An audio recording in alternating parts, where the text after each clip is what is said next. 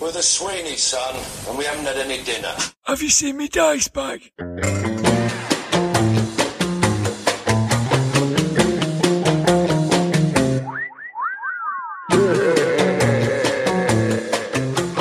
Grognard Files.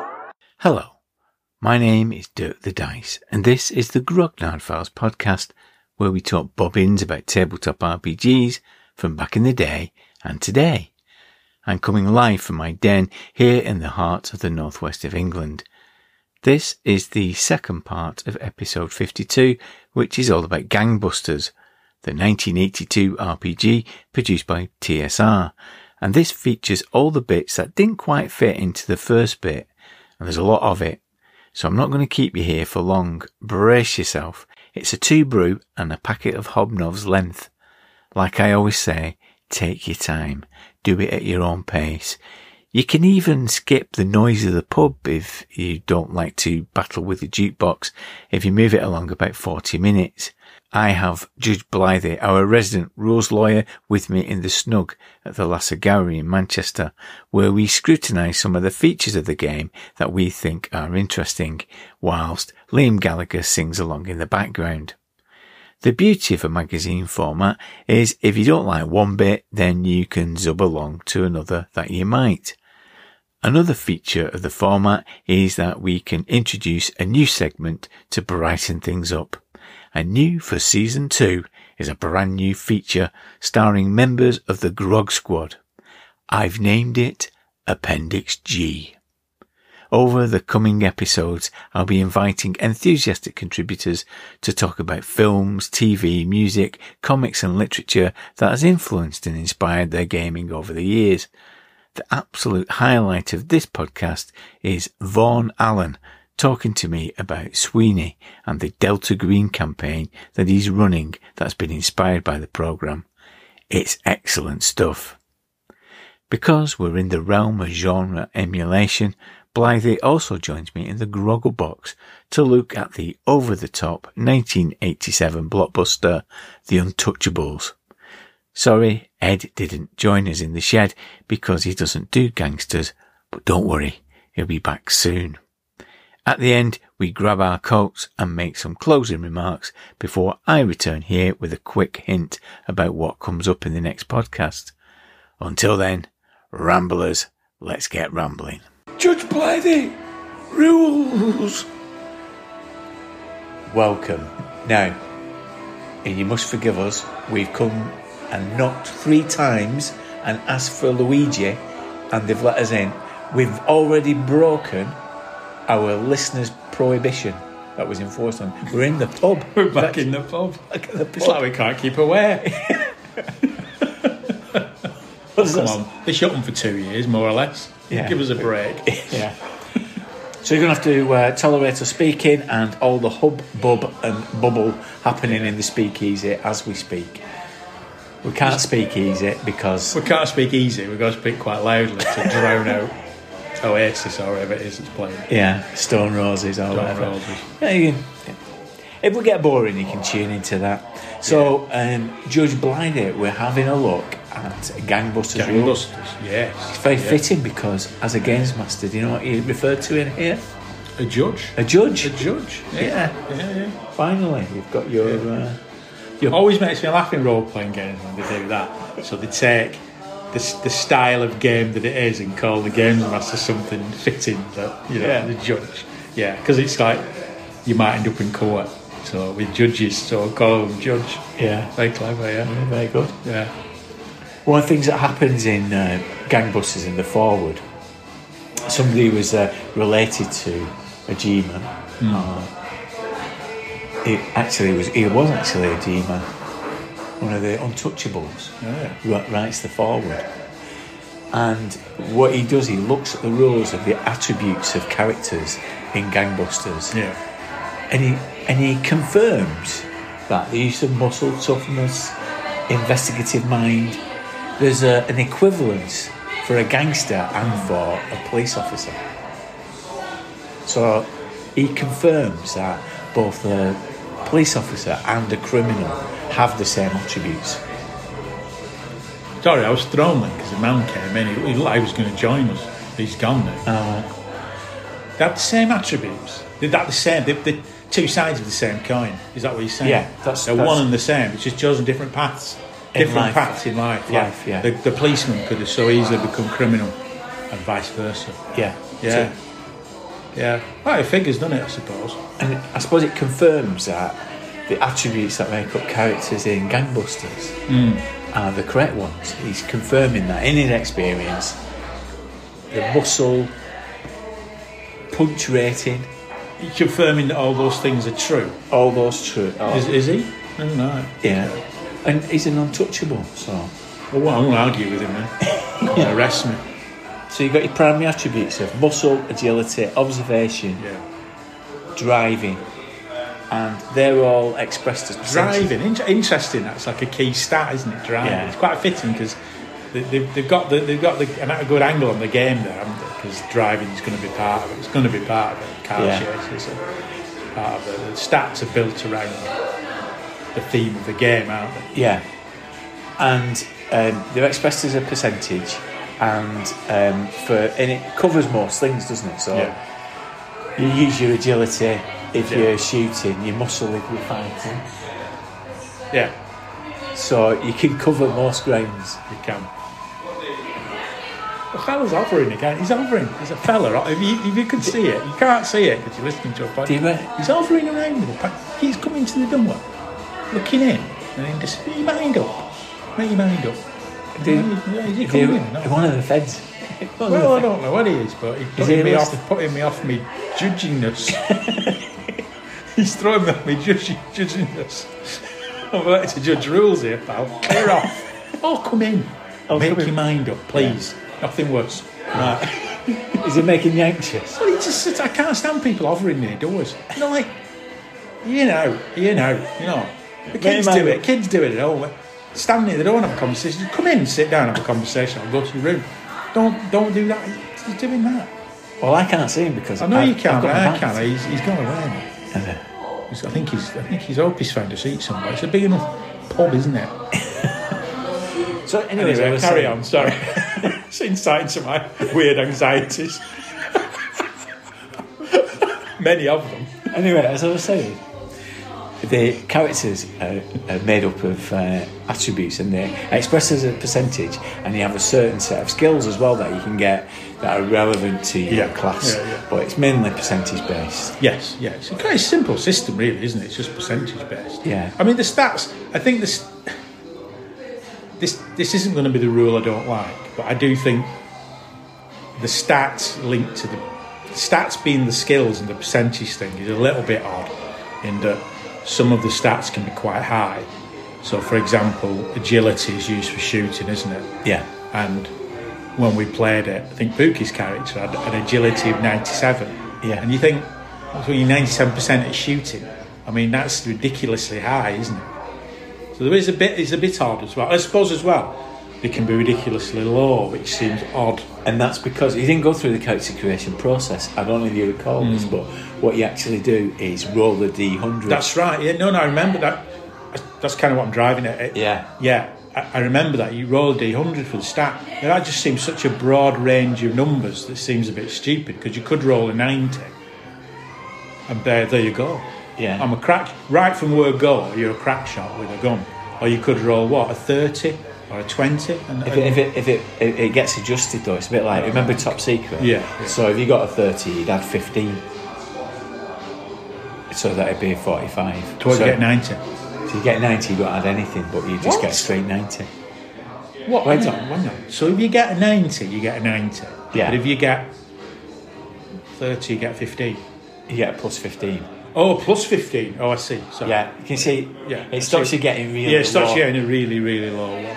But it does. They do range though, because obviously it did when we played it. I don't remember that from when we played it with Simon, but when we played that game the other week, I thought, that's a bit of an odd. It is a bit odd that. Yeah, for some of them are conspicuously low.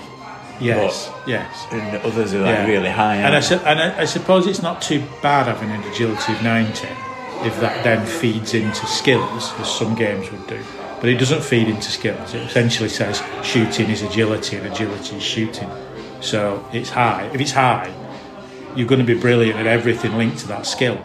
And that's slightly problematic, I suppose. I found it a bit problematic. But I quite like how it's like that old school idea of just using a few attributes to cover lots of things, isn't it? Yeah. And the skills are very specific, so they like things like wiretapping or things that you would have to have skills to acquire or technical knowledge to do. Yes. Kind of thing, yeah. So I think I had. What did my character have? The analysing handwriting. Graphology. Graphology, yeah, I had graphology, yeah. Didn't use it. Did it come up? No. It did come up because I think I spent my time shooting people, being shot at, and crashing a car. Didn't get a chance to. I think I think the character's handwriting was a bit shaky, probably after crashing the car and being shot with a Tommy gun, staggering through the streets, bleeding. But no, didn't get a chance to. But if you had the chance, you would have been able to do it. Yes. I could have looked at the handwriting because this man's been shot. It's my graphology skill. Okay, so you know the format. I do. We've been doing it for long enough. So we need to pick 3 highlights of the rules that you want to talk about. Yes. And one duff thing that you want to talk about.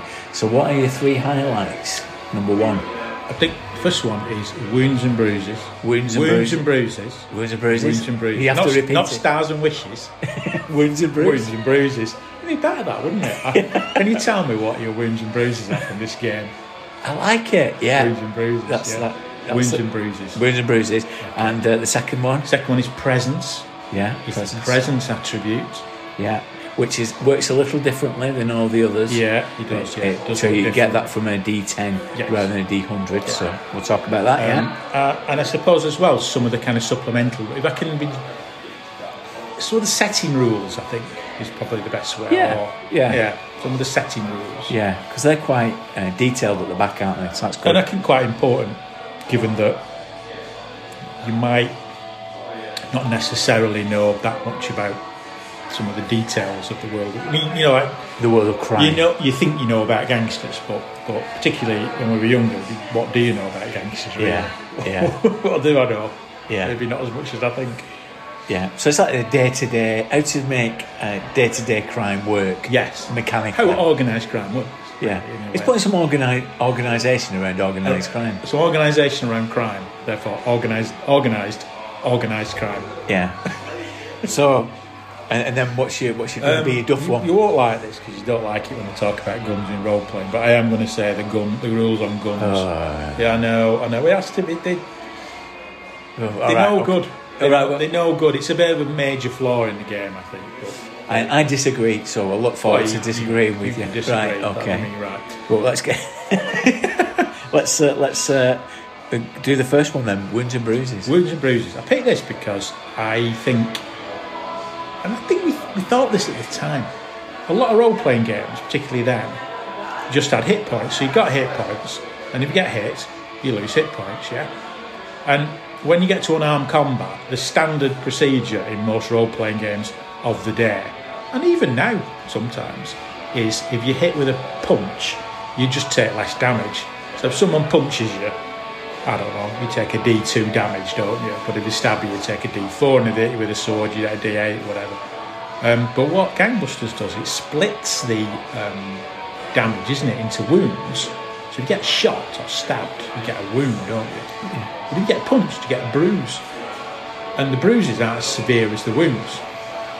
And you can end up dying, but you can't really die from bruises. Yeah, well, you're just going to end up knocked out, aren't you? The way it works is that all gunfire causes wounds. Yes.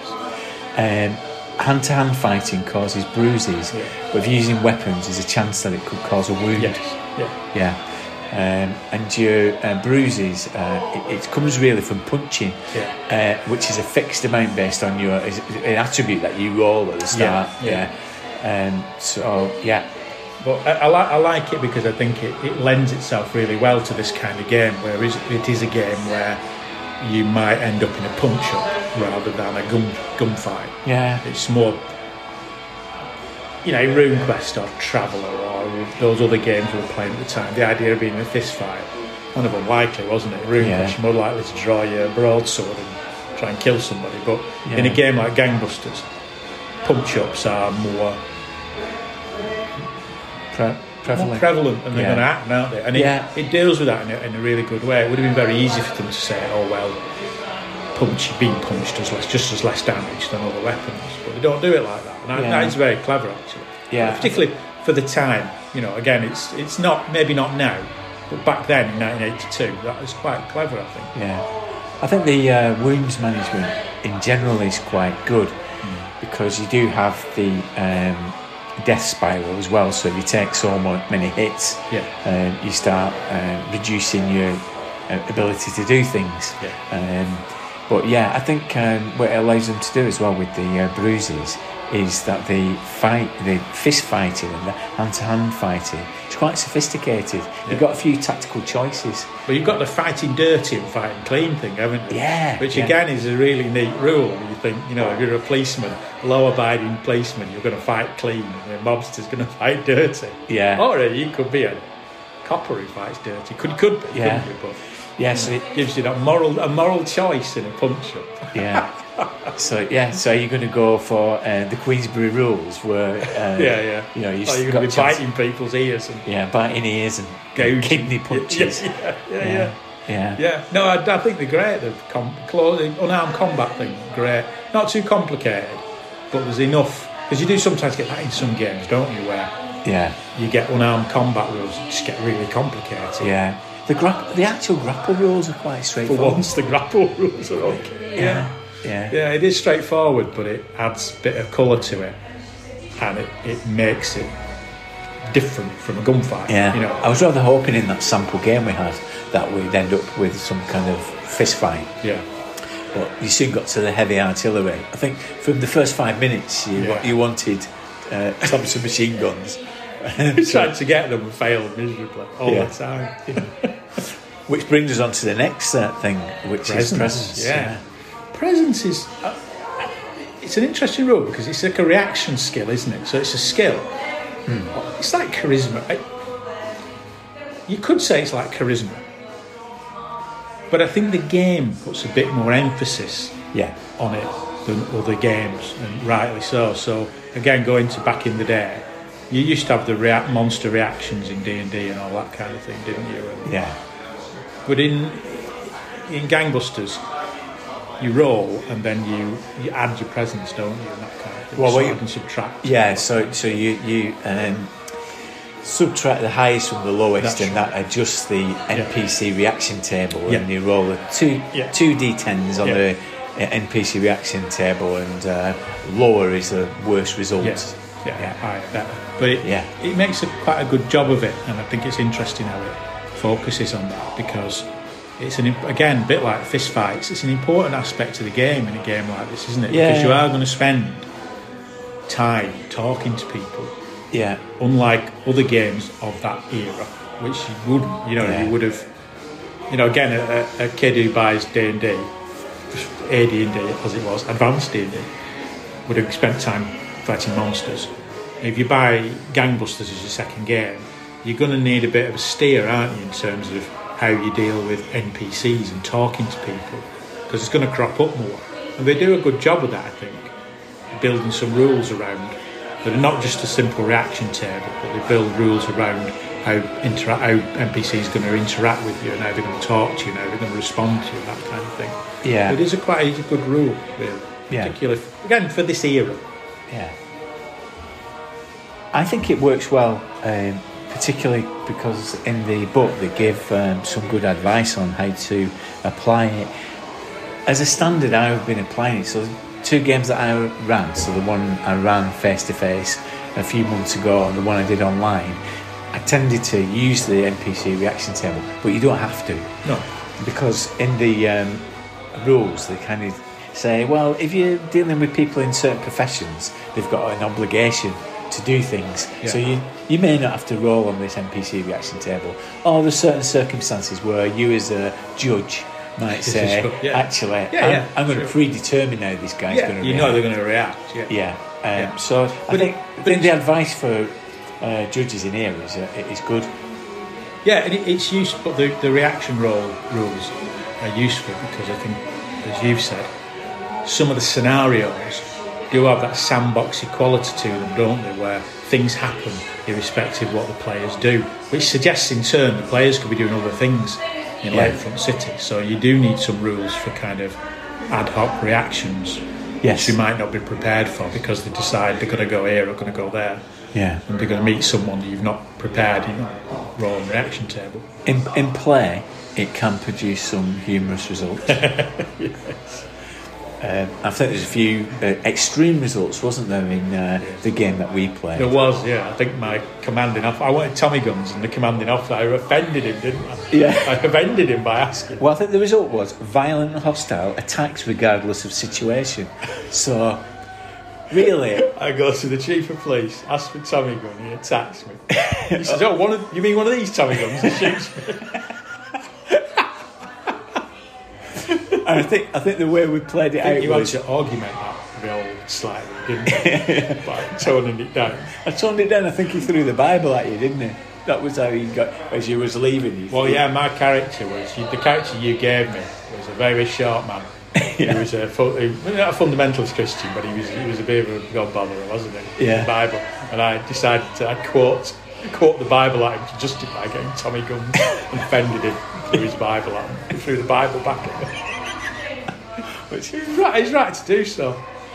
The other, so we've got some extreme reactions in that game, and the other game I played, it was amusing because the same reaction seemed to come up every time. All the time. Which is like, because I asked the question, why am I rolling 2d10s rather than a d20 to get responses? And the Smarty Pants. Oh yeah, of course. The Smarty Pants talks talks about an average bell curve. Bell curve. Yeah, of so course. it turns out that the bell curve will give you uncertain, hesitant. Oh, hang on, where is it? No. Pleasant, but will take no action to help. May answer questions. So it's like the average person, which is reasonable, I suppose. The average person in Lakefront City is indifferent to the world. It's different to the world. Well, that's true of the world anyway, isn't it? If you start asking people questions about gangsters, they're going to be uncertain and hesitant. But pleasant. But pleasant about it, No, I don't. No gangsters around here. Yeah. Would you like a cup of tea? Would you like a cup of bathtub gin? Oh no, not bathtub gin. Officer. Yeah. Yeah. Presence is a good rule. Yeah, it's a good rule. And again, I suppose it's saying that in the context of the time. I don't think it's any great shakes by modern standards. Oh no, but we could say that about everything we talk about on this, can't we? Yeah, and do. But I disagree sometimes though. Do you? Yeah, because I don't know how anything that's out now would give us fun or as reasonable results as applying that. Yeah, I suppose. So I think there's a tendency, isn't there, to look back on these old games and say, well, it's of the time, and but I think it does what it does in the context of the game. No, I suppose what I mean, it does. I suppose what I mean is, people listening might go, "What? So there's a reaction table in a game, and you think that's a great rule? I mean, blimey, that's hardly any." But I suppose what I'm saying is, there's a bit more to it than just a reaction table. And the game makes more of NPC reactions than other games at the time, I think, would have done, because they weren't as important in other games at the time. That's definitely... Because the NPCs were dead within about 30 minutes of meeting them most of the time. They were goblins and they're all dead. It doesn't matter. I agree with you, but I would happily port this into another game I was playing now of this kind of genre, like it's kind of pulpy. And sometimes I suppose it's sometimes as well, like you say, you wonder why you're rolling a reaction table. Sometimes rolling on a random reaction table injects something into the game that wasn't there before. Exactly, better spontaneity. Yeah. So there is that. And it's influenced by the character's presence. Presence. So I suppose that's the thing with the presence. It feels more like. I suppose the difference is if you would roll at the time. if you'd have rolled an 18 in D&D, all you'd have gone, it's great, I can maybe be a paladin. That's about it, isn't it? Yeah. But if you rolled a high presence in GangBusters, you'd be rightly pleased because you'd think, oh, that's going to be that is going to be more useful. You're going to be the cock of the block. Is that? Did they use that? I don't know. They use that expression in Chicago. I don't know.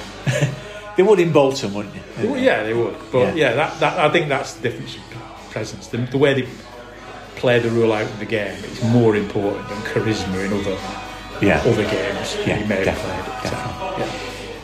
And the third thing you've picked is the supplementary rules that they give at the back on how to be a gangster. How to be a gangster, and it explains things like stings, doesn't it, and stuff that you might get up to as a gangster, which again is really useful because, again, you kind of think, when I was a kid, did I really know what gangsters did? I don't think I did.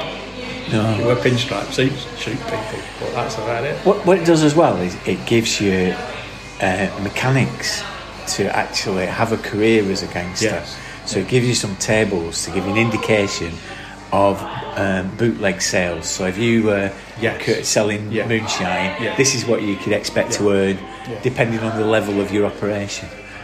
So that's really and I suppose it gives it a bit of structure in terms of the point of organised crime is to make money. Yeah. Which without those rules you could lose sight of that a little bit. It sounds odd, but particularly when you were younger, you could lose sight of the fact that the point of being a gangster is to make money, isn't it? Yeah. And to have a lifestyle over and above what you would normally have if you worked down at the docks or in a factory. That's why they are like they are, isn't it? Because you can earn more money doing that than you could doing the things you could gainfully be employed doing. Yeah. And I suppose that's what those rules reinforce and remind you of in the game. But the whole point of this is to earn money. Yeah. That's what organised criminals were doing. What I like about it a lot is that not only does it give you, if you're playing a gangster, the idea of how you could run your business, it also gives you ideas of scenarios because it gives you an idea of what kind of crimes are taking place. Yeah. You know, this fixing numbers in casinos, that kind of thing. Yeah. Soon as you hear that, you start thinking, what if scenario set in a casino and what some down in the luck patron is recruits his a private eye to find out why he's lost all his money, or go into a casino owned by gangsters and try and rip them off by rigging the games yourself, counting the cards and that kind of thing. It gives you ideas that without it you might struggle. Yes, particularly back in the day, you'd struggle. I think in the in the game that we ran online, somebody had to know the distinction between bookkeeping and accountancy. Bookmaking and bookkeeping. There was a discussion around that, wasn't there? I think one of the things that somebody's said to us, or Wayne Peters has mentioned, that he never gravitated towards GangBusters because he likes games that have some fantastical elements. But you could use these for we did Dragon Heist, and in Dragon Heist we ran a pub, didn't we? And we were like petty criminals. That's a story of organised crime, but in a fantasy background. Could you have used the stuff that's in there? I think you could, because I think what was lacking in Dragon Heist was a bit of that. It didn't really have those elements in it. It did have organised crime in it, but it didn't have much about how the organised crime worked and how you could do things as part of a criminal gang. You were given jobs to do. Right? You go and do this, go and intimidate that person. If you choose those, you don't have to choose the criminal factions in Dragon Heist. You can choose other factions, but if you choose the criminal ones, you get given these jobs to do. But it doesn't really talk about organised. It doesn't really talk about what they're up to, as in how they're making money. There's none of that in it, really. So you could have used rules like this. I know what Wayne means. I agree. There is part of me always wants a bit of fantasy or science fiction in a role-playing game. It seems odd that, doesn't it? It's odd, isn't it? Because when it comes to movies and books, I'm not always reading and watching science fiction and fantasy stuff. Yeah. But in a role-playing game, I always want a bit, you know.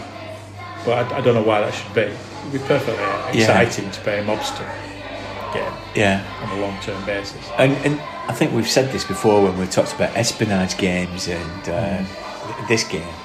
I gravitate more towards these style of games for some reason. I find these more fun for some reason. I like fantasy and science fiction, but if somebody said to me, "Oh, you can play a super spy," I'd be on that because that sounds great. I'll do that. One thing it doesn't do, the rules don't do, and I think this was what was missing from Dragon Heist as well, was this sense of you earn all this money. What do you do with it? That's an eternal problem in role-playing, isn't it? Yeah. With money, because if you can spend money on training to make your character better, it feels worthwhile, doesn't it? Yeah. But money as in, for what? For the sake of it. Does your character enjoy themselves? Well, not sure. Like say, if you were a gangster in this and you made thousands and thousands of dollars on some kind of sting or protection racket or bootleg gin smuggling operation, unless it gets your character better, makes your character improve, what are you doing with it? Having a great time. I mean, a real person just have a great time, wouldn't they? They'd buy a flash car and live in a big house and go, oh, look, I've got a big house.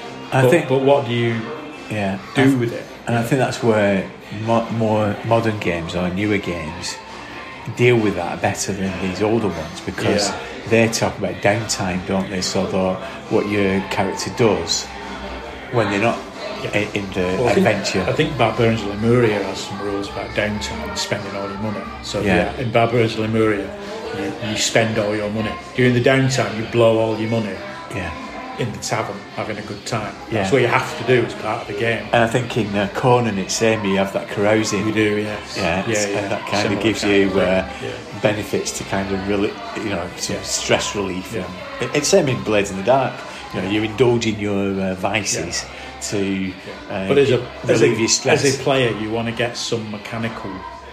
You either want the rules to insist that you do it, so you have to do it as part of the rules, or you want some mechanical benefit from your character using their money to have a good time.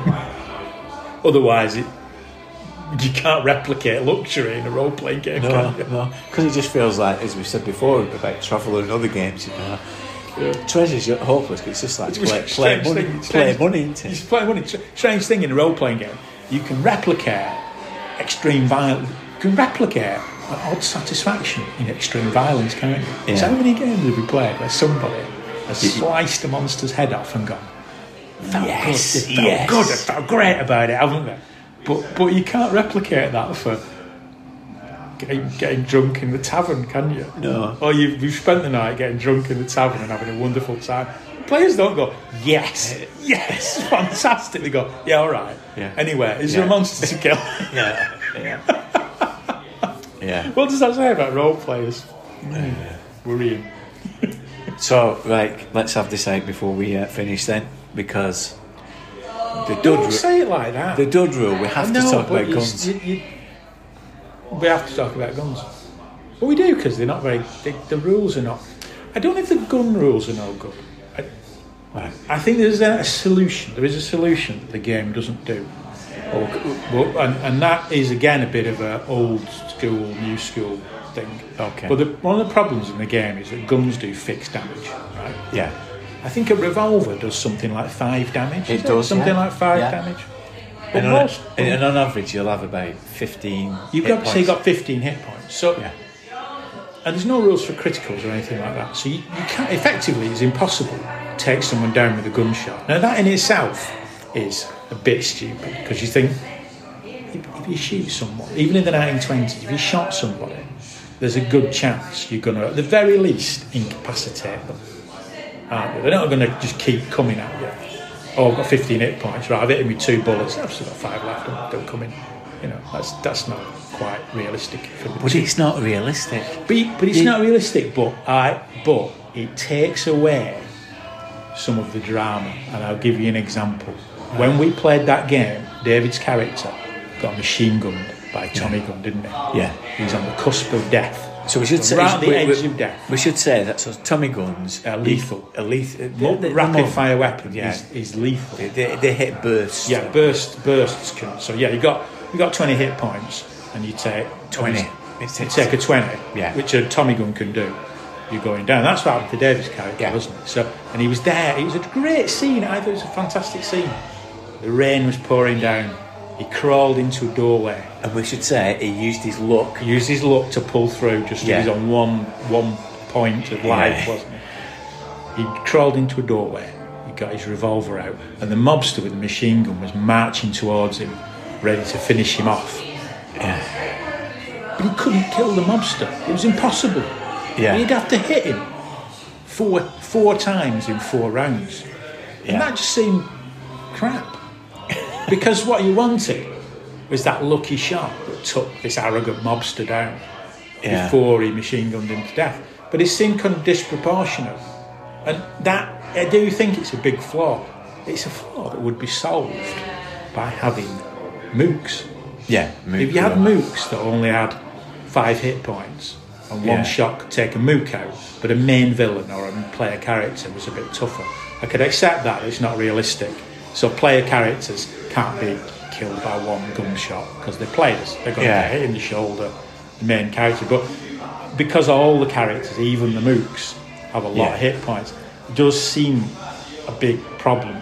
But you could fix it by just saying, if that guy with the Tommy gun approaching David's character had been a mook with 5 hit points, he could have shot him. And that would have been exciting and dramatic. Yeah, but as it was, we had him run over by a Fiat van, a GM Fiat van. Yeah, so I have to say, vehicles are more deadly than guns. They are. In a car crash. My character nearly died in a car crash. Yeah, but he took about 3 bullets. He was fine. Bullets weren't a problem. Car crash. I think it is a way of because it isn't realistic. It is like I accept that. But action and the luck rule, the fact that you can get shot at and actually avoid injury. It happened to David twice until he get blasted with his Tommy gun. But he, it is there for that kind of mega death luck saving run. But you're right. If it was proportionally better for player characters, it'd be more fun, wouldn't it? And, I think so. To mention the vehicle rules, because you're right. I mean, you decided to knock over a pedestrian, didn't you? I didn't knock over a pedestrian. He was a gangster with a gun. I ran over a gangster with a gun, not a pedestrian. I didn't go, oh, here I am, a God-fearing, Bible-bashing policeman at the wheel of a car run over a pedestrian. He was a vicious mobster. He pulled a gun on an alleged mobster. He was a mobster. He had a stripy suit on, a fedora, and a gun. I mean, I know everyone was wearing that in the 1920s. That's not the point. So he went at him, hell for leather, and he took a bit of damage, but then he crashed into a wall. No airbags in those days. Yeah. And the way that works is when you crash, you roll on the table, and it determines how much damage everybody takes in the car. And as you say, it can be lethal. It's kind of fatal in the car. Yeah. I actually think the vehicle rules are quite good because they're quite simple, but they do the job. It is a simple game. It's quite a simple game. It's not a difficult game. It works quite well. I think overall, mechanically and rules, it does what it needs to do. Yeah. And I can see why it feels such an enduring game, and it's quite fun to play. Fun to play and possibly pitched right in terms of its gangsters, but it's comic book gangsters. It's not trying to replicate real world crime, which could become problematic. I think maybe tried to do that because it's quite unpleasant, isn't it? Yeah, but it doesn't. It's not that kind of world of crime. It's more. It's the world of films, and that's what we're going to do next, isn't it? Yeah, we'll come back. Probably not in the pub then, we'll be watching the film in Grogglebox. Probably not in the pub. I mean, that fella's gone away anyway. Thank God. I felt his presence. Yeah, high presence score. Yeah, and our reaction mine was react violently. Get out. Just get out to the snug. Tower snug. Chuck a Bible at Go him. away. See you later, Blind. See ya. Appendix G. And welcome to Appendix G, a brand new segment to the Grognard Files, because gaming doesn't exist in a vacuum. We're influenced and inspired by films, TV, comics, books, and music. And over the next few episodes, we'll be collecting a handy collectible guide on how to use this inspiration in your gaming. And I'm delighted to have Vaughan Allen with me. Hello, Vaughan, member of the Grog Squad. Hello, Dirk. Good afternoon. It's good to have you. And you're going to introduce a TV series to us, aren't you? So tell us a bit about that. So what is your inspiration, your gaming inspiration? I think not so much a TV series, but possibly the TV series. So I'm here to talk about The Sweeney, which for those of you who are maybe of an American persuasion and only saw a very bad film in 2012, is probably ranks among the top 5 or so classic TV series produced by British television, really from 1960 through to about 2000. It was first broadcast in 75, lasted till 78. Pretty short time span, but in that time they produced 50-odd episodes, 52 episodes, I think it was, which actually for British TV, again, that's a lot of episodes. That's almost on an American type of level. And 2 feature films in that as well. The first feature film is utter rubbish. The second film is brilliant. The Sweeney is based on the adventures of 2 detectives who are part of the Flying Squad, and in Cockney rhyming slang, allegedly, Flying Squad translates to Sweeney Todd, which shortens to Sweeney. I'm not convinced that was actually the case until the TV producers came up with it, but we'll let that fly. It was a very, very different way of making TV at that time. Britain had had a very long-running TV series called Dixon of Dock Green, which I think had started in the late 50s, and was about a copper on the beat. And George Dixon was the height of respectability, and he'd talk to kids going off the rails dads and just say, little Johnny, he needs to be brought back. And by certainly the mid-70s, it is interesting, Dixon of Dock Green actually went on until 76. It really didn't represent what was happening in culture, in popular culture, in policing at all. The Sweeney was made on film. It was made in a really exciting semi-cinema verite type way. Car chases were a big part of it. Fist fights were a big part of it. So you could say it's the British equivalent of Starsky and Hutch, but in Starsky and Hutch, the fist fights were still very superhero-ish. There was never any blood. In The Sweeney, you saw people hit with baseball bats, hit with iron clubs. It was very violent, and particularly for the time. It caused something of a scandal at the time. It was very open to sex. It was very open to a lot of swearing, and in the films, they really went for the swearing.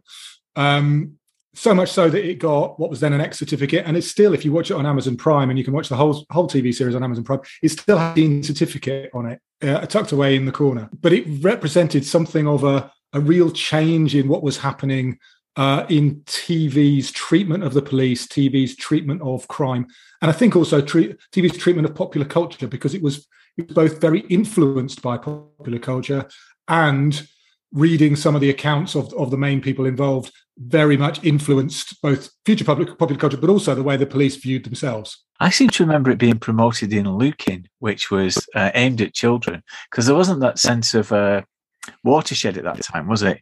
In the 70s, of these programs were accessible to us as kids. They were, and I can certainly remember watching it. I mean, it was on commercial television, and certainly for part of my family, we were very much, mostly you just watch the BBC, you don't watch commercial television. But when it was first broadcast, I'm pretty sure it was broadcast in sort of the 9 o'clock slot. And it was broadcast as, really, that was, where you put your main drama and the stuff that really brought in the advertising income. And the Sweeney was huge. So for Thames Television and for Euston Films, that was the actual production company, it brought them in a huge amount of money. Apparently, again, reading on it, no residuals. It was non-unionized labor, no residuals for the actors. So that virtually everybody that was involved with it earned about 7K for a series, and that was it. Your flat rate sort of thing. It made a lot of money for the production company, I think. But it was available enough that certainly in the playground at 11 and 12, you would be talking about what you'd seen in the Sweeney. And it would be very much for a young teenage kid. The chance of there being bare breasts in an episode of the Sweeney was quite high. So it would be something that you would probably try and make sure that you could be watching maybe without your parents. Yeah, certainly when they did a raid, they always managed to find a woman in a bath, didn't they? It seemed to be the rigor. It was astonishing how they did that. I just don't know how they had that intelligence every single time. Or there was always a couple in bed. I think it's in the first film. Regan, one of the two main characters, Regan and Carter, runs through on a raid, and it's a sort of harem thing, and there is a guy in bed with about 3 women. And it's like, this is only lasting for 10 seconds, but it's obviously because there hasn't been any bare flesh for about 20 minutes in the film, and we need to do something. There's no other plot point to it whatsoever. So central to it is this relationship between Regan and Carter, isn't it? How would you describe that? Interesting in the term, in the way that George Carter is the sergeant, Jack Regan is the inspector. One is superior to the other, and one is much older than the other. Though Thor and Dennis Waterman, who played, are only about 5-6 years apart. Thor did not look like 32 or 33 or whatever age he was when he played it. He looked mid-late 40s, and certainly by the end of the series, and the last few episodes are actually quite sad. And in the very last episode, which is a brilliant watch, he's sort of stitched up for corruption and then walks out of the flying squad at the end of it. He's had enough. But you actually see the toll of both his personal, John Thor was a known alcoholic, his personal alcoholic use, the partying they did during the sets, and just getting exhausted from this ridiculous filming schedule. So they look like they're at least a decade apart. And that does come across in terms of the relationship very much, which I don't think you do have in Starsky and Hutch. You don't have it in The Professionals, which I think is probably the nearest that we had as a successor to the Sweeney, and lasted from sort of 78 through to 82, 83. I think that relationship is interesting when it comes to some of the attempts at some of the emotional stuff. So halfway through the second series, George Carter's wife gets killed in a hit and run. And there is one of those classic, and I don't think you'd see this on American TV, ways of dealing with it by English manhood, where Regan turns up with a couple of bottles of whiskey and basically says, I will chase you to the bottom of the label. And that's it. That's all that's said. And then you get a sort of, a montage of about 5 minutes of them drinking and talking about life and those sort of things. I can't imagine Starsky and Hutch doing it, though I could imagine it happening on something like the Rockford Files, which I think is probably the nearest American series to it. Something that was brutal and also had the city around it as a character, because in the Sweeney, London was very much a character and very, very heavily involved in it. But that relationship is, they are in classic TV copland, they don't get on with their superior, albeit it's an interesting relationship and there are certain circumstances where they do get on with them.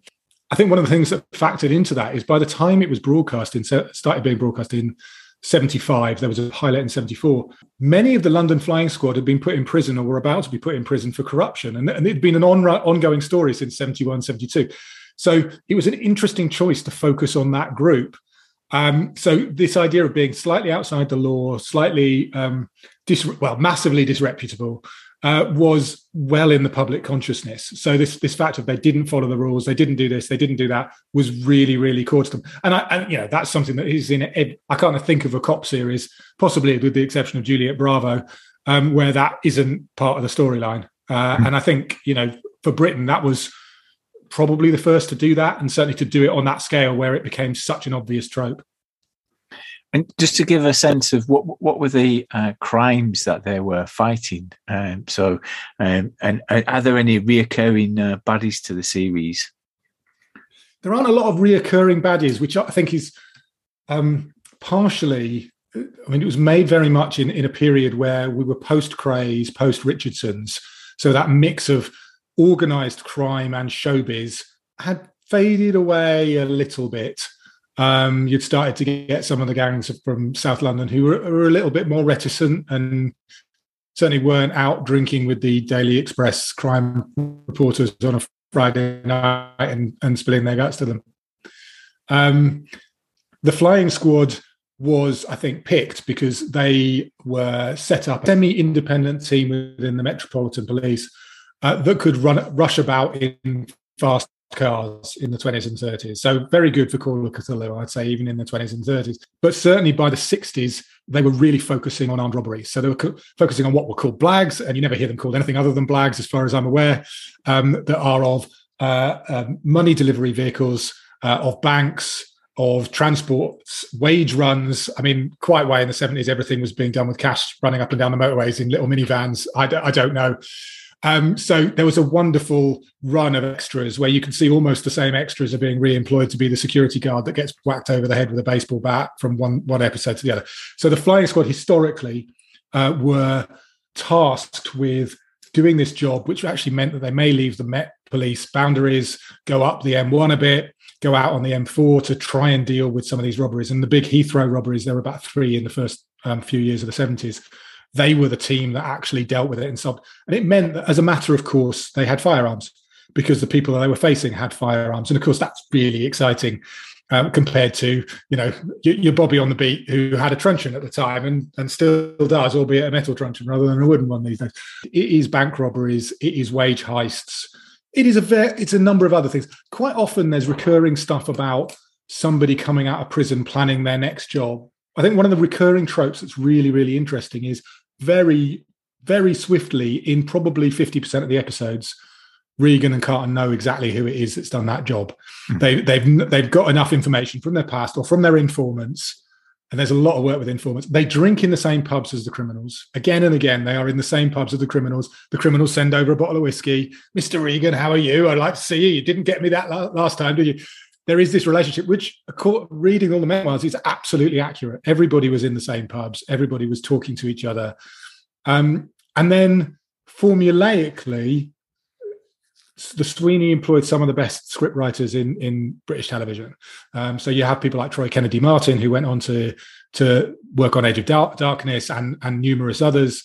And so they used the formula to set up other really interesting stories. So Abduction, which ends the first series, is Regan's daughter by his estranged wife who's kidnapped. And you get that classic panic about whether she can be rescued, all of those sort of things. There's an earlier episode where one of the drivers for the Sweeney is blackmailed because of his past into working for a robbery gang. The very last episode, the one I was talking about earlier, where Regan is done for corruption, is a brilliant piece of script writing and a brilliant piece of theatre, and bears resemblance to the later Inspector Morse episode, where he's set up by a brilliant criminal to take the fall for something, only without the music and whatever. But so very quickly you found people working within that framework where there was, maybe it was a robbery was part of it, but that wasn't really the story that you were being told. I have to mention this before we move on to gaming. Morecambe and Wise made an appearance in there, didn't they, with Little Ern's wig? Yeah, more entertainingly, Little Ern is sitting in bed reading Carry On Emmanuel or something along those lines. I went back after you mentioned it on the Discord the other day, and I went back and watched it. It's a terrible episode, but they tried to do quite comedic things, and it didn't work. I believe the story is that they had appeared on, Thor and Waterman had appeared on the Christmas show for Morecambe and Wise, and as they were looking for scripts for the fourth series, they called the favour back in. And it doesn't work. You have a real love for the Sweeney. So how did this appear in your games? When I came out of, thanks to you guys, when I came out of Deep Freeze, we started playing through a lot of Cthulhu books. We did Berlin, we did Harlem. Really interested in the way that those books put together the atmosphere, the storylines, the underlying characters, and then started producing scenarios. So when it got to the beginning of this year, I wanted to start looking at something that we could do as a gaming group that I would be interested in is playing with the Cthulhu stroke Delta Green mechanics, and that would inspire me and interest me. So it sort of brought a lot of things together. And I thought, well, given the sort of the P Division thing in Liminal, given the sort of peculiar crimes unit, what if you had a group like the Sweeney who were dealing with cultish type organizations in London in the early 70s?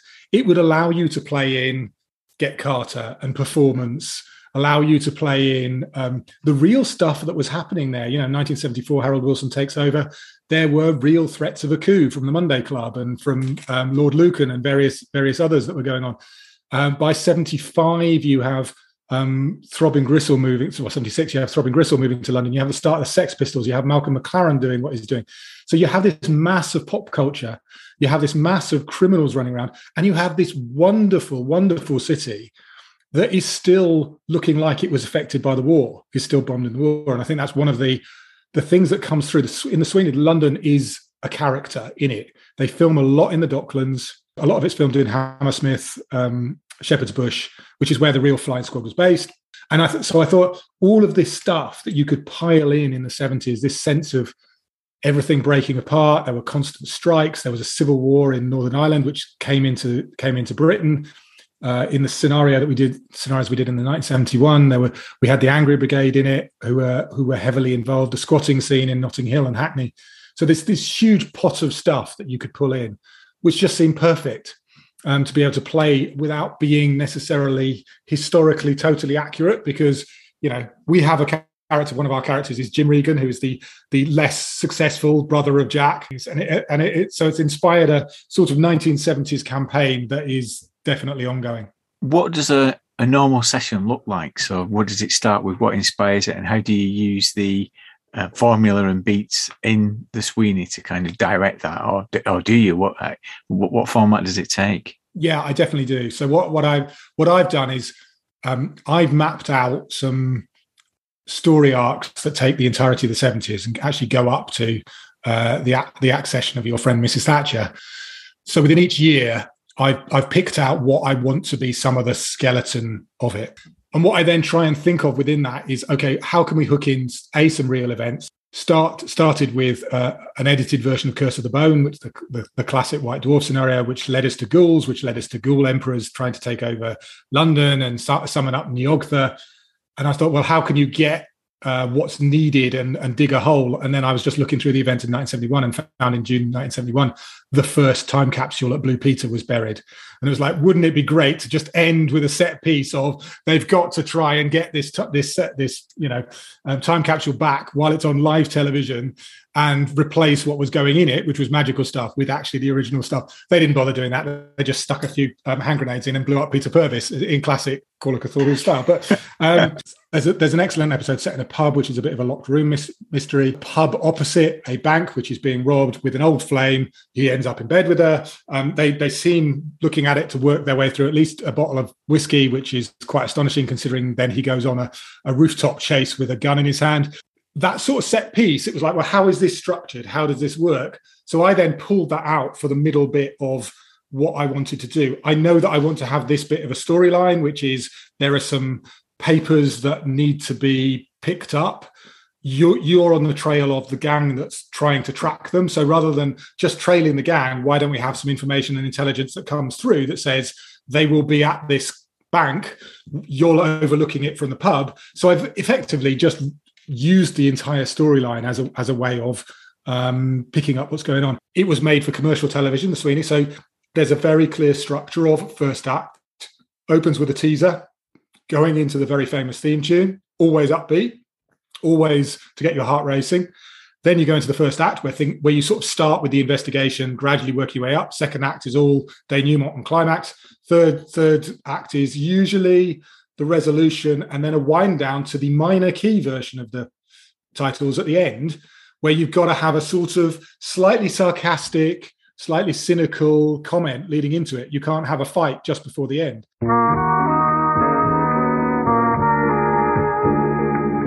The first start, I took the DG idea of you have a starting crew, but you need that crew to come from very different backgrounds. What we did then have is the opportunity to say, okay, that comes Jim Regan comes from the police. Well, we've got a hippie occultist. Well, maybe he had previously been nicked by Jim, so there's a relationship there. So how do we keep that relationship going? Very quickly, we found within the first sort of episode, for want of a better term, is that some of the NPCs were actually being, as you'll know from the thousands of games you run, being relied on more than you possibly have written them to be relied on. And they become, so, I had a witch who was a very much a small character in the first one, who are just, because I have a bad sense of humor, called Marianne Faithless. And she's become quite a major character who is one of their sort of chief advisors that keeps coming back. So the relationship between them is very much on we are driven to be together because literally we can have no help. Everything that is written in it, much as with the Sweeney, is any official police help is corrupt and you don't know who you can trust. You can't actually go out and threaten people. The current episode they're working on is based in Soho. It's based on it at the height of, as one of the players put it, the muckiest part. He needed a bath after one of the episodes. The muckiest point in Soho, where everything is run by the Maltese and post-Maltese gangs. They have the entire obscene publication squad in their pocket. You can't go in and threaten and use a police badge because they already make their payments to the police to a different department. So who is it you're going to trust? And I think that means that the team came together very, very quickly. I think the other thing that brought the team together was, though two of the players are late 20s, they were aware of the Sweeney stuff and are aware of some of the 70s stuff. The other two are sort of in their late 40s, early 50s, so had lived through it, or in fact were cultural academics specialising in it. But you had enough of that knowledge that it became quite interesting to explore that world and explore how that stuff would come on, but also to be a bit playful about it and to pick up that stuff. So some of the funnest bits are, Curse of the Bone. They ended up going down the tunnels and were working all night. So we used the DG thing of having will points and exhaustion, which I like. So I was about to hit them all with exhaustion. And one of the 20 somethings went, well, we need some coffee. I'll go and find a cafetiere upstairs in the kitchen. And it's like all the 50-year-olds looked at each other and went, no, you won't. Mellow birds, you might be able to get upstairs, but that's probably all you're going to, and those some conversations that come, which provide a light-hearted bit in what is very much a really quite dark, the world is collapsing. I mean, the 70s was like that. But when you start digging into the corruption and various other things that were going on as well, it's a pretty, pretty dark place. For people who don't know the Sweeney or don't know this era, where would you point them towards? Where should they start? Start at the beginning of the first series, or the second movie. The second movie is really good. It is quite over the top, and they're very well into their roles. I think the third and fourth series have too much comedy, at least for me. The first series hits the ground running. Virtually every British character actor of the 70s and 80s is in it somewhere. The first 3 or 4 episodes, you're going to know whether you like it or not. Try and swing with the absolutely outrageous sexism. I have a feeling that was exactly how the Flying Squad acted, and I'm pretty sure that was probably exactly how the team acted. Interestingly, as you get on towards the end of the first series and the second series, though the sexism continues, there are some very strong women that come into it as well, and certainly give as good as they got. What you're saying is avoid Ray Winston. Is that correct? I think that Ray Winston is in a lot of brilliant things. Indeed, I think as a youngster he was in an episode of the Sweeney. I think he was. But that film the film has Jeremy Clarkson in it for a start. So it's one of those, that you sort of go, please don't. This is just the wrong thing to do. But it's better than the Sylvester Stallone version of Get Carter. Thanks, Ford. Grogglebox. Welcome to the Zoom of role-playing rambling. I've got Blythe with me. Hi, Blythe. Hello, Dirk. Our recording once again interrupted by a storm. Storm Eunice, a bigger one than the other two that disrupted our Even bigger. It's almost like, I don't know, the god Thor, the god of thunder, is against our podcast in some way. Orlanth is blowing a gust up our gusset every time we come to sit together. But yeah, it's not global warming, it's us. We come together to talk about The Untouchables, Brian De Palma's film from 1987. It was a big deal back in 1987. It was a big blockbuster film at the time. I think I watched it at the cinema with my wife-to-be, I think. Yeah, went to the cinema a lot then. I have a bit of a history with it in that I was very sniffy about the film when it was released, and there's a reason for that.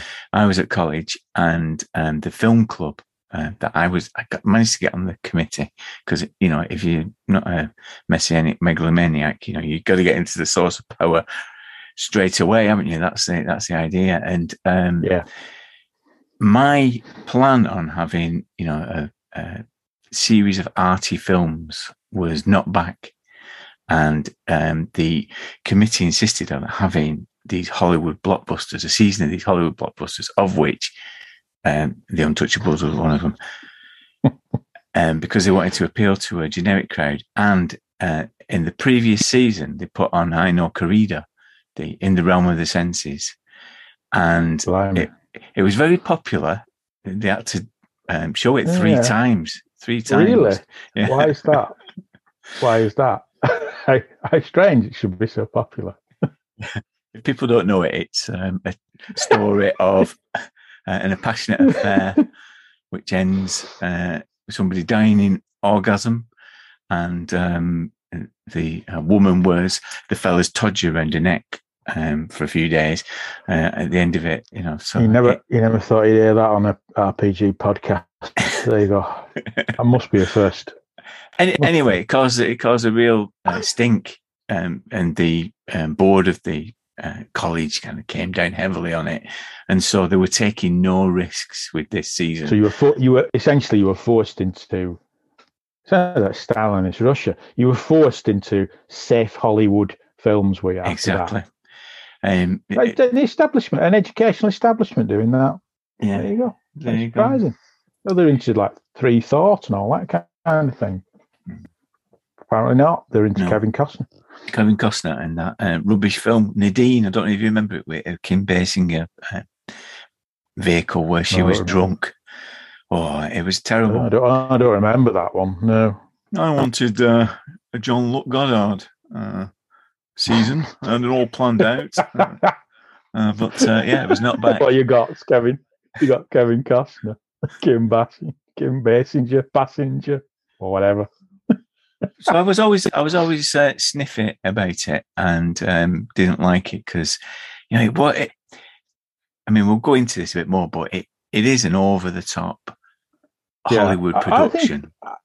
I think it's quite interesting though that you say you're quite sniffy about it, because I think I was too until I rewatched it for this. I'd got it in my head that it was rubbish. I got it in my head. This thing with Kevin Costner, isn't it? You see, Kevin Costner he got a bit of a bad reputation now, hasn't he, for all the films he was in are rubbish.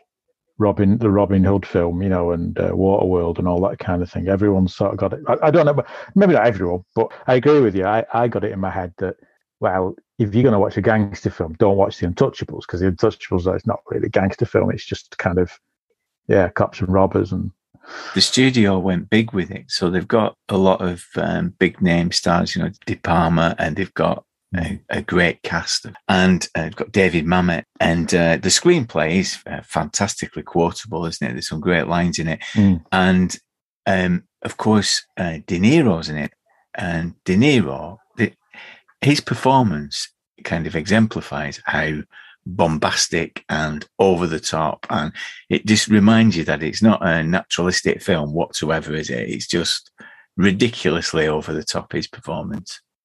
It doesn't really, in some ways, it's unfair to compare it to things like The Godfather or Goodfellas, isn't it? Because it's not, although it's about gangsters, it's not really in that bracket, is it?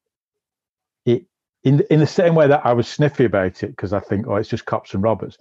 Well, it is cops and robbers. But actually, when you watch it again, you think, do you know what? It's no bad thing, is it? Yeah. What it sets out to do, it does very, very well, I think. I think the difficulty is when you watch it, if you're expecting The Godfather or Goodfellas or something like that, or Scarface, if you're expecting that kind of film, that's not what you're going to get. But what it does very, very well, I think. It's very watchable, actually. It's actually quite entertaining, really. And you're right, watching it now, I've got a different appreciation of it. And part of that is because if you want to play GangBusters, watch this film, because it'll give you everything you need to play GangBusters. I played again last night as part of a weekend with the good friends, with a new group of people. And I would have to say that my experience enhanced by having watched The Untouchables a couple of nights before, because it kind of turns up all the cliches, and that's what gaming does, isn't it? It relies on those stereotypes and that kind of collective knowledge that we have about these types of films and these types of environments. And I think, as well, as we discussed in the previous podcast, the difficulty with a lot of gangster films in terms of crossing them over to RPGs is they're not really transferable into an RPG format, or if they are, it's very difficult because you've got all that thing that you discussed about people climbing to the top, and the paranoia of being whacked by someone who wants to take your position, and those things are difficult to translate into a role-playing game.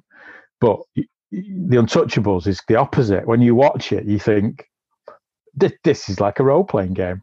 This is exactly the kind of thing a role-playing game would be. It gathers together some player characters and they set off to beat the bad guys. And that's role-playing. Simple, straightforward, cops and robbers role-playing, yeah.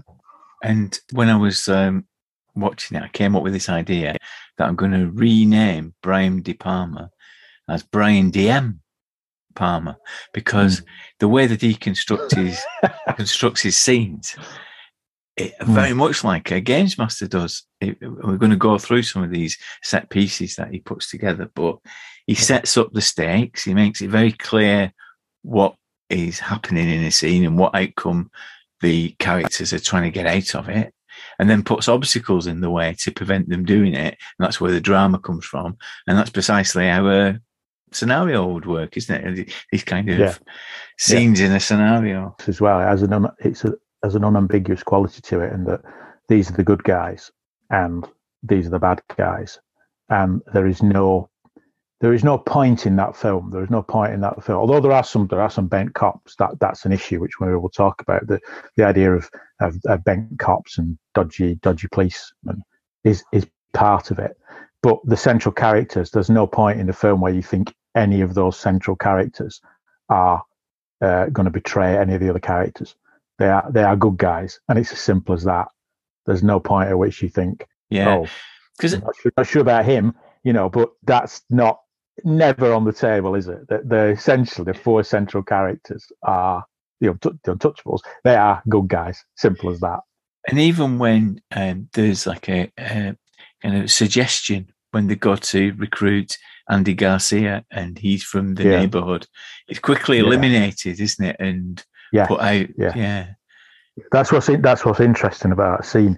You got the Andy Garcia character who's Italian American, and of course you think, oh well, he's a suspect, isn't he? But he's not. He's not, is he? Once he's recruited into the ranks of Kevin Costner's men, there's no point where you think, I'm not sure about the Andy Garcia character. He's a good guy. That's it. Simple. Play a character. There's no player versus player in this game. No.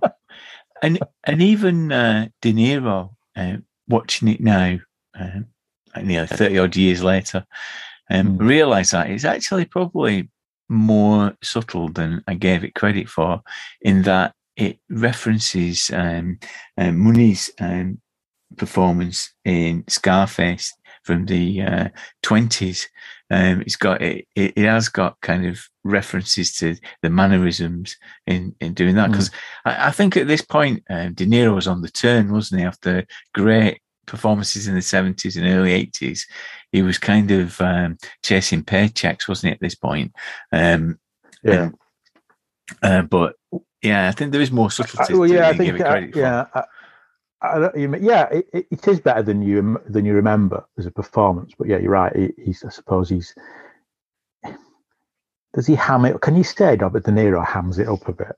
Is that a thing you can say about Robert De Niro? Yeah, I think if he does that, if he hams a part, if he ever hams a part up in a film, this is the part he hams up a bit, I think. Yeah. No, I think but he kind of almost like he's enjoying himself. Yeah. He does a lot of that kind of. Maybe he's had all these intense parts in The Day Hunter and all that. But maybe in The Untouchables, he's kind of enjoying himself, almost being a panto villain, Al Capone. There's a sense there, I think, and I'm not saying that's a bad thing, but there is a sense that maybe De Niro's going, oh yeah, what do I have to be, Al Capone? Oh great, I'll just be Al Capone then. He does a lot of that kind of gurning, wobbling his head from that gurney frown he does, wobbling his head from side to side, doesn't he? Yeah. Bob Hoskins was lined up for that part. I have to tell this because Hoskins used to tell this story every time he was on the TV in the 80s, but he was lined up for that part, and he found out in the press that he hadn't got it and just thought, right, okay, whatever, I'll stand aside for De Niro. If you're going to stand aside for anyone, I'll stand aside for him. And then weeks later, he got a check in the post for $20,000. And he rung up Brian De Palma and said, what's this for? He said, oh, well, thanks for being on standby for me. And he said, that's great. Have you got any other films you don't want me to be in? So let's have a look at the film. Rather than going through it as a synopsis, what I thought I'd do is, this is a film of set pieces. I thought I'd pick out some set moments so that we can talk about them and talk about Brian DM Palmer sets them up for gaming. So the initial stage is bringing the gang together, isn't it? So it's almost like the Magnificent Seven drawing together the group of player characters. And they are distinctly player characters, aren't they? Yeah, definitely, because you've got the accountant, haven't you? Oh, he's not an accountant; he's an FBI agent, but he's right from the word go. And it's obviously quite funny, isn't it? That from the word go, he is pointing out his tax affairs aren't in order. But he's a player character, isn't he? High intelligence, low strength, low constitution. He's the kind of brains of the operation, isn't he? And every accountant that you meet will tell you, Al Capone was brought down by an accountant eventually. So, details do matter. Details do matter. And maybe when they do that, you should point out what happens to this accountant. Yeah. In a lift in the film. That'd Yes. shut them up, wouldn't it? I think this early bit of the film does set up the context, the brutal context in which they're trying to survive. It's very much Lakefront City, this. You've got Connery's character, haven't you, the recruit, who's disenchanted cop, isn't disenchanted beat cop, given up on it all, that really they're all bent. And he's a straight cop, but what's the point? Kind of reluctant old cop, isn't he? He also acts as a mentor for Elliot Ness and kind of saying, if you're going to go for this, you got to go for it because the risks and the stakes are high. Exactly. Elliot Ness is the lawful good paladin, isn't he? And Sean Connery is the chaotic good fighter or ranger, isn't he? So don't stick to the rules. Stop sticking to the rules, basically. The ends justify the means. Of course, we've mentioned Andy Garcia, who's the rookie sharpshooter. And I think the other element that they set up really well that makes it like a role-playing game is that because they can't trust anybody, they're operating outside the usual law enforcement unit, because they try doing an initial raid and they get shocked because they are all corrupt. So they decide to go it alone. They're actually outside of the system, operating as a group. And this is why it's ideal for role playing and for gangster role playing. Yeah, that's true. They do. They operate as a separate unit, don't they? Which focuses in on those four characters, rather than the police force. It's not really about the police force, is it? It's about, and it's not, I suppose in that sense, it's not police procedural, is it? Because it's not about the police force. It's about four people who are sort of mavericks, really, who separate themselves out from that in order to do what they want to do. But by doing that, you do focus on those four characters. The rest of the police force kind of sink into the background a little bit, don't they? And although there are, you said there are dodgy cops, but they're not central to it. And so it sets it up then for the adventures that they're going to go on. And this is audacious, I think. For one of them, it goes out of the city and puts them on the US-Canadian border. It is quite audacious when you think that this is an urban noir fantasy. And De Palma says, well, actually, let's take them out of that and do a High Chaparral scene. It turns it into a Western for about 25 minutes. It turns into a Western, doesn't it, really? Where they're on horseback and, Which again underscores that unambiguous idea of a Ford Western where the good guys are good and the bad guys are bad. Yeah. You've even got the cavalry, haven't you, charging in at the end. The Mounties, It's kind of like a set piece you would have in a role-playing game, isn't it? You can imagine that whole scene being done with Savage Worlds, can't you? Capone's men are meeting on the border to collect liquor and inspect it before picking it up. However, Elliot Ness have prepared an ambush on horseback with Tommy guns. I mean, come on. What's not to like? Not to like about that, yeah. There's a great shootout in there between the good guys and the mob. You see, the mobsters are these they're slightly grotesque looking characters, aren't they? In gaudy clothes. Isn't one of them wearing like a fur coat or something? There's something about the way they dress. They're very stylized, aren't they? I mean, you wouldn't, in all honesty, you don't really need a police force in this film, because all you'd have to do is walk down the street and find someone who looks evil, has an evil looking face, and is wearing a gaudy suit and hat, and go, they're a gangster. They're wearing spats or a white suit or something, or a purple suit, or like the guy, I think there is a guy wearing a fur coat, isn't there, on the bridge? Yeah. A combination of kind of a sinister, slightly camp, and grotesque all at the same time, don't they? Yeah. They don't look like normal people. Armani suits as well. Armani did the costume for it. I think that was one of the reasons why I was a bit sniffy about it, because it felt like the ultimate product placement initially. But as this scene plays out, it is a classic role-playing ambush. And it also highlights that thing of the difference in approach, because there's the great scene where Connery, there's the dead guy, the guy's been shot, the gangster has been shot, and Connery pulls him from the ground, doesn't he? And through the window shoots him in the head, as if pretending that he's still alive, in order to terrify the gangster that they've caught into talking.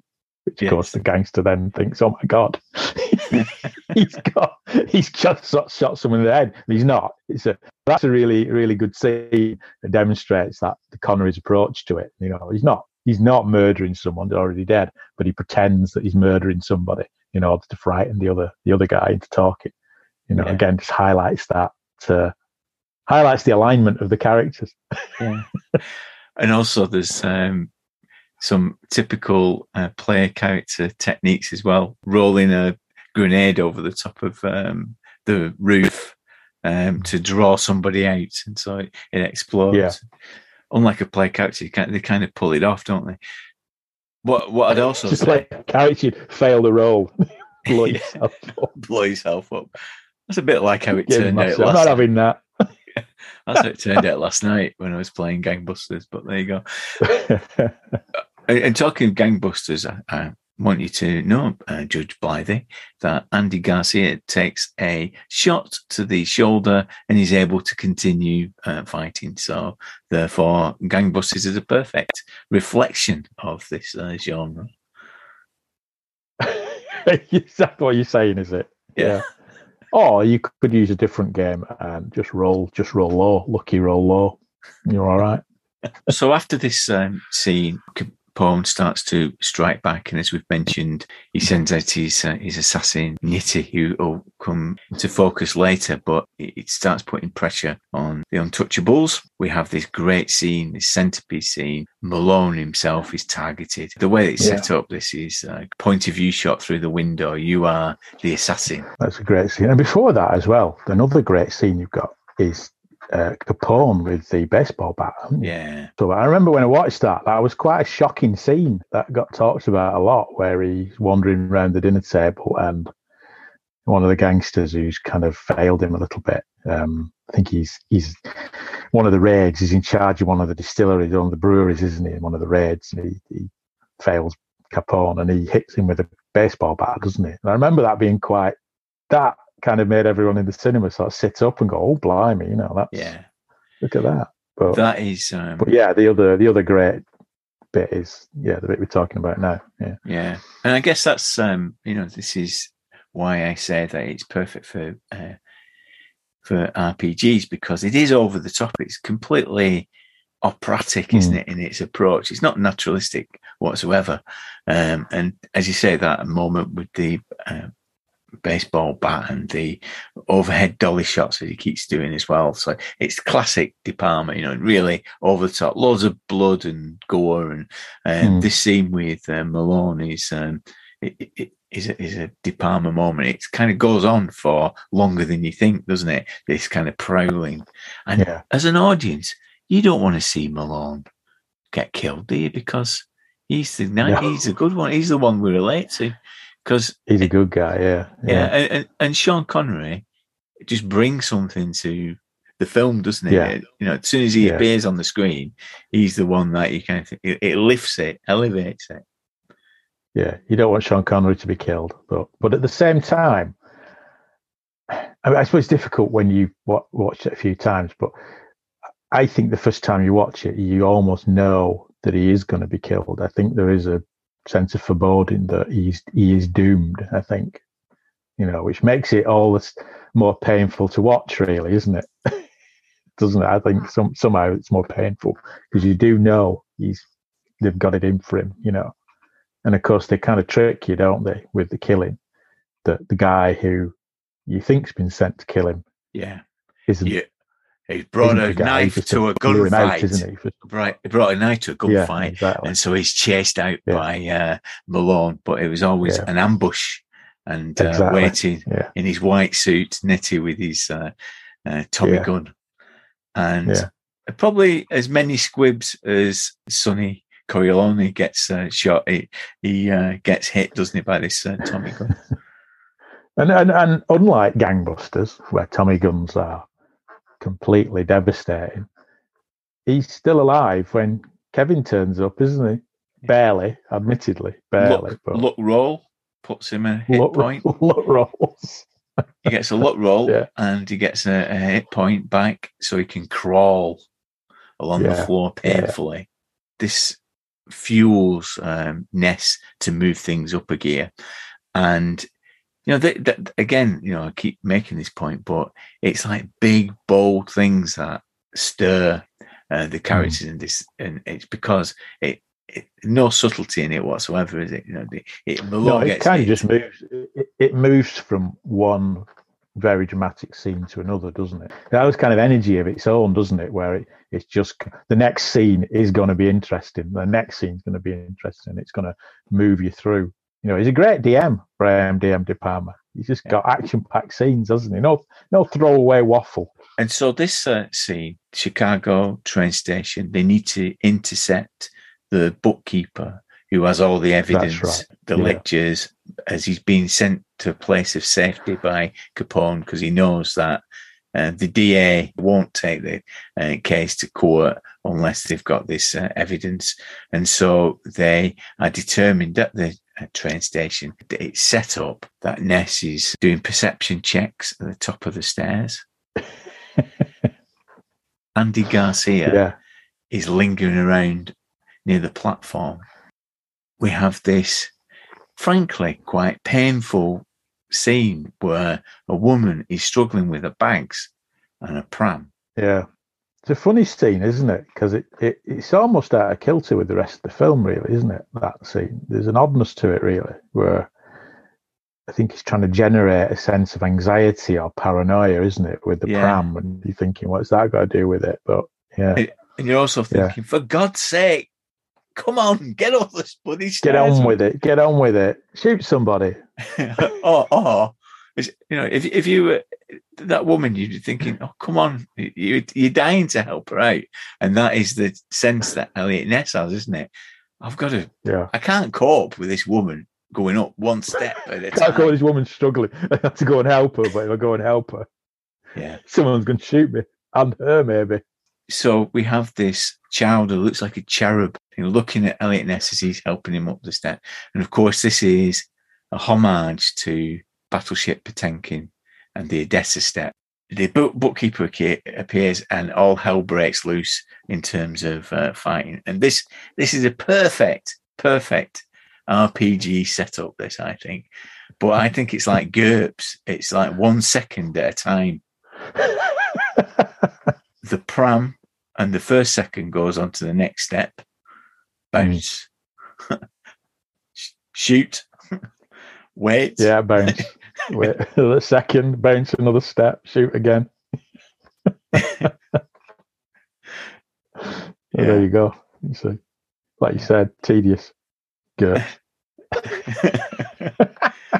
But very somehow this it should work, but it sort of doesn't, does it? It's a famous scene, but it takes a bit too long to do it. It's almost it's a bit too of a, far. it's a bit of a it's a bit of a peculiar scene. Like I said, it does feels slightly out of kilter with the rest of the film to some extent, as if he's trying to generate a sense of anxiety, but I'm not sure it entirely works. I mean, this is a homage to the TV series, the ABC TV series that De Palma would have enjoyed in his youth. And like a lot of his contemporaries, George Lucas and Coppola, they were always hankering over the 50s. And in the 80s, the films were always like homages to film. The film's about films. And I do think that some of the great gangster films that people like, with all these cliches, the cliches that we as game players, we rely on. As I say, playing the GangBusters game last night, I didn't really need to do, the game didn't need to do a lot of work. I didn't need to do a lot of work because everybody knew what the cliches and tropes were, because like De Palma, everybody's soaked in it, aren't they? You get put a femme fatale in a scene, everybody knows how to behave, everybody knows what to expect. And this, as we've said, this is a very quotable film. The quotes come out, don't they, around the table, because of the cliches, because of the tropes. Really, the rules that you need for GangBusters are kind of secondary to all that. All you need really is to make sure everybody watches this film the night before. Just watch The Untouchables the night before and you're ready to go. Of course, to end the scene, we have to rely on Andy Garcia's sharpshooting, and that's never in any doubt. Never in any doubt he's going to hit. Although some of the guys hanging around, like I said earlier, they just shoot them right from the word go because they look like gangsters, don't they? The final scene we should look at is the courtroom scene, where the ultimate and Bill Drago's face is fantastic for a gangster. He is almost been like an NPC that's been in every scene so far, because as Capone's assassin, he's always there, isn't he? Towards the middle of the film, when he does the hit on Malone, he starts wearing a white suit just so that you can pick him out. Yeah, he's the really bad guy. Ultimately, he's the one who's done all the damage. Yeah, he's done all the killing. But the courtroom scene's great, isn't it, when Capone gets convicted? Clean-cut storytelling, really, isn't it? There's no ambiguity to it at all. And it's done really well because you don't have to have a long courtroom scene. All that he does is change the jury. So he's no longer got the jury that he's nobbled and coerced into assisting. The judge decides to change the jury. And as you say, it goes out of the courtroom and we have the rooftop scene where he's confronted with Nettie, the assassin. But of course, the ambiguous thing is that in the end, Elliot Ness, lawful good policeman paladin, ends up throwing him off the roof. But then you want him to do that. You do want him to do. You do as an audience. I think you want him to throw him off the roof. I think when he kind of arrests him, you're thinking like, oh no, that won't do. Slightly disappointed when he lifts him back onto the roof, because it does. Yeah, that's what I mean. You're kind of expecting that he's going to fall, and then of course he lifts him back and arrests him. You think, oh, slightly disappointed now. But of course he doesn't disappoint. Kevin doesn't disappoint, and he does end up throwing him off the roof. I've really enjoyed watching it again. And as I say, I think it has fueled my interest in GangBusters. Really recommend revisiting it if it's a while since you've seen it. Yeah. It did surprise me how much I enjoyed it, I think. But maybe I enjoyed it with an RPG eye. Maybe that's why. But I think the way to approach it is not to really put it in the bracket with other gangster films. Don't compare it to those famous gangster films like The Godfather and what have you. Don't compare it to them, because it's got gangsters in it and it is about gangsters, but it's not those kind of films, is it? It's a different type of film completely. And it's precisely the space in which you can comfortably play a role-playing game because of that kind of larger than life. It's surprising. It's surprising as well, I think, how there's not been more films like that made. Most gangster films are in the other category, but there has been a couple. In the early 90s, there was a Christian Slater vehicle with called Mobster. With who else did it have in? Patrick Dempsey. Similar to Miller's Crossing, similar to Tarantino's films and all those films that exploded in the 90s. Films about films. It's not really about authentic crime. It's about... No, it's not trying to replicate the actual real world of gangsters. It's trying to replicate the cinematic world of gangsters. Yeah. Or the TV world of gangsters. Thanks, Blythe. I'll just get my coat and we'll come back for a few minutes. All right. Are you looking for a D&D podcast with a dark side? Something more like Game of Thrones and less like Monty Python? Tale of the Manticore is part dark fantasy audio drama, part solo D&D RPG. There's no plot armor here. The dice make all the important decisions. Join me as I resurrect the excitement, wonder, and emotion of old school D&D. Made for a mature audience, Tale of the Manticore is both a fiction and a game. It's the story where chaos rolls. I'll get me coat. Putting our coats on, heading towards the door, but we're still continuing to talk to each other. It's a storm out there, and we feel freezing when we get out. So these are the benefit. It's that point in the podcast where we just have some closing remarks and things that have caught our attention. Well, I've started with my friend and his son. His son's 15 and got into D&D, and now he's got into Cthulhu, and he's got Berlin, the Wicked City. So we had our first adventure in the Wicked City, which was a lot of fun. Actually. It's like the Weimar Republic. It looks like Well, he didn't run it. He didn't run one of the. I'm assuming there are 3 or 4 scenarios in there, but he didn't run one of the scenarios. He used the setting that's in the book to develop his own scenario, use some of the ideas in it to develop his own scenario. But that was quite good fun. It proved again the principle that once you introduce Nazis into a role-playing game, kill and hit Nazis as many times, it doesn't matter. No one cares. Nobody cares. The librarian was beaten to death with a cricket bat. But he was in the Gestapo, so it's okay. It's okay, isn't it? I don't think you should never beat a librarian to death with a cricket bat, or anybody, but not a librarian. But if they're in the Gestapo, I think it's all right, isn't it? It's all right. You've got license to do it. Nobody's judging. License to do what you want. It's the Indiana Jones principle, isn't it? That you can kill as many Nazis as you want. No one cares. But it's quite good fun, and it has been an interesting journey to see him go from 5th edition D&D to making that switch to Cthulhu. And really, all he's interested in now is running Cthulhu stuff. He's not that interested in D&D anymore. He's interested in Cthulhu and finds Cthulhu kind of fascinating. It is interesting to see that, that development in someone so young getting into role playing and then making that switch and thinking, oh, that's interesting. Wonder why he finds that so fascinating. But then, of course, we did, didn't we? And is it just taking things, having a bit more flexibility, taking things out of the dungeon and into something that is a bit more, you can explore stories a bit more, yeah. I think it is. I think it's like we've said about Cthulhu previously, that it's kind of so flexible, isn't it? You can dial it up, you can dial the horror up, you can dial the horror down, you can set it in different historical settings, that kind of thing. And I think all that does appeal to him. But it appealed to us, didn't it? In the 80s, that's what appealed to us about Cthulhu. But it's interesting to witness it, again, repeating itself and thinking, oh, right, so you're become quite bored of magic users and paladins and orcs, and you're much more interested in Cthulhu and what opportunities that presents for role playing.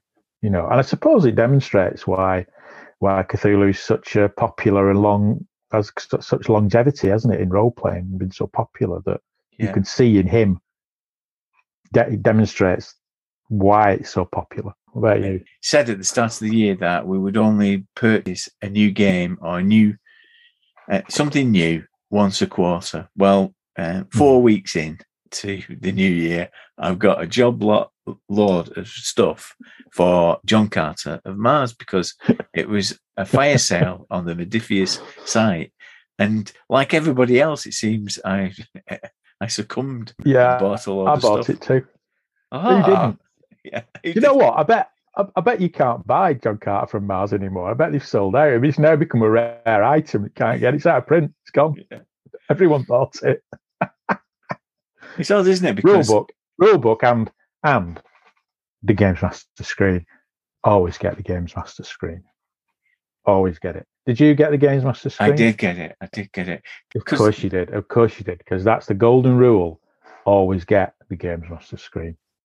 As Dave said in the Frankenstein's RPG special that we did from Grogmeat, the Modifius Games Master screens are good as well because they give you tools for a Games Master to generate ideas and stories, and they are quite sophisticated and good. I just find it amazing that this game that had a lot of exposure when it came out in 2019, I think it was. I think we saw it at UK Games Expo. And I was picking it up and looking at it. There's like demo games taking place there. Has been given a new lease of life by being injected into the community. Due to a sale. Made it kind of, to use a gangster phrase, an offer you can't refuse. Exactly. You know, so cheap. It was so cheap. I think I got the rulebook and the Games Master screen for, it gave me something like 13 quid, 14 quid or something. Yeah. Unbelievable. I mean, I quite like the John Carter film. Got a bit of panning, didn't it? But I think I kind of enjoyed it, actually. That was okay. And I read John Carter a long time ago because of the Moorcock connection, because he wrote a couple of John Carter novellas. And I liked it because it is a good setting for adventure. And it's the 2D20 system, which we enjoyed with Conan. So it'd be interesting to go back to it and see whether it works. A bit of a lighter version of it, isn't it? Yeah, I found that quite appealing, that it is a sort of slightly lighter version. I think my mistake was thinking that all the 2D20 games are the same. So you think to yourself, all right, they're all the same. They're all the same rules. But I suppose it's like Free League, isn't it? They're not really. There's different complexities, either cranked up or cranked down a bit. And the John Carter games are a little bit simpler, isn't it? A bit more straightforward than some of the other 2D20 games. So we'll have to put that on the list of things we're going to play. So the question is, Judge Blythe, in your capacity as judge, does it count? Because it was so cheap. Does it count as a purchase in this quarter? No, it doesn't count. Doesn't count. This is how you get. I think if a game less than 50% of the retail price, it doesn't count, because it's such a good bargain that you can't be accused or blamed for buying it. That is my ruling. One full price game per quarter. That's my ruling on the matter. Do you agree? Of course I agree. Seems reasonable, doesn't it? Of course I agree. And if we've learned nothing from studying Gangbusters, Nobble the Judge is the first step. Nobble the Judge with a free Games Master screen. Send him a free Games Master screen. More than happy. I'll say whatever you want. Cheers, Blythe. Cheers, bye. Bye. Come on, you slag. Wake up. Come on, wake up. Okay. Well, thanks for listening. I hope you've enjoyed this episode.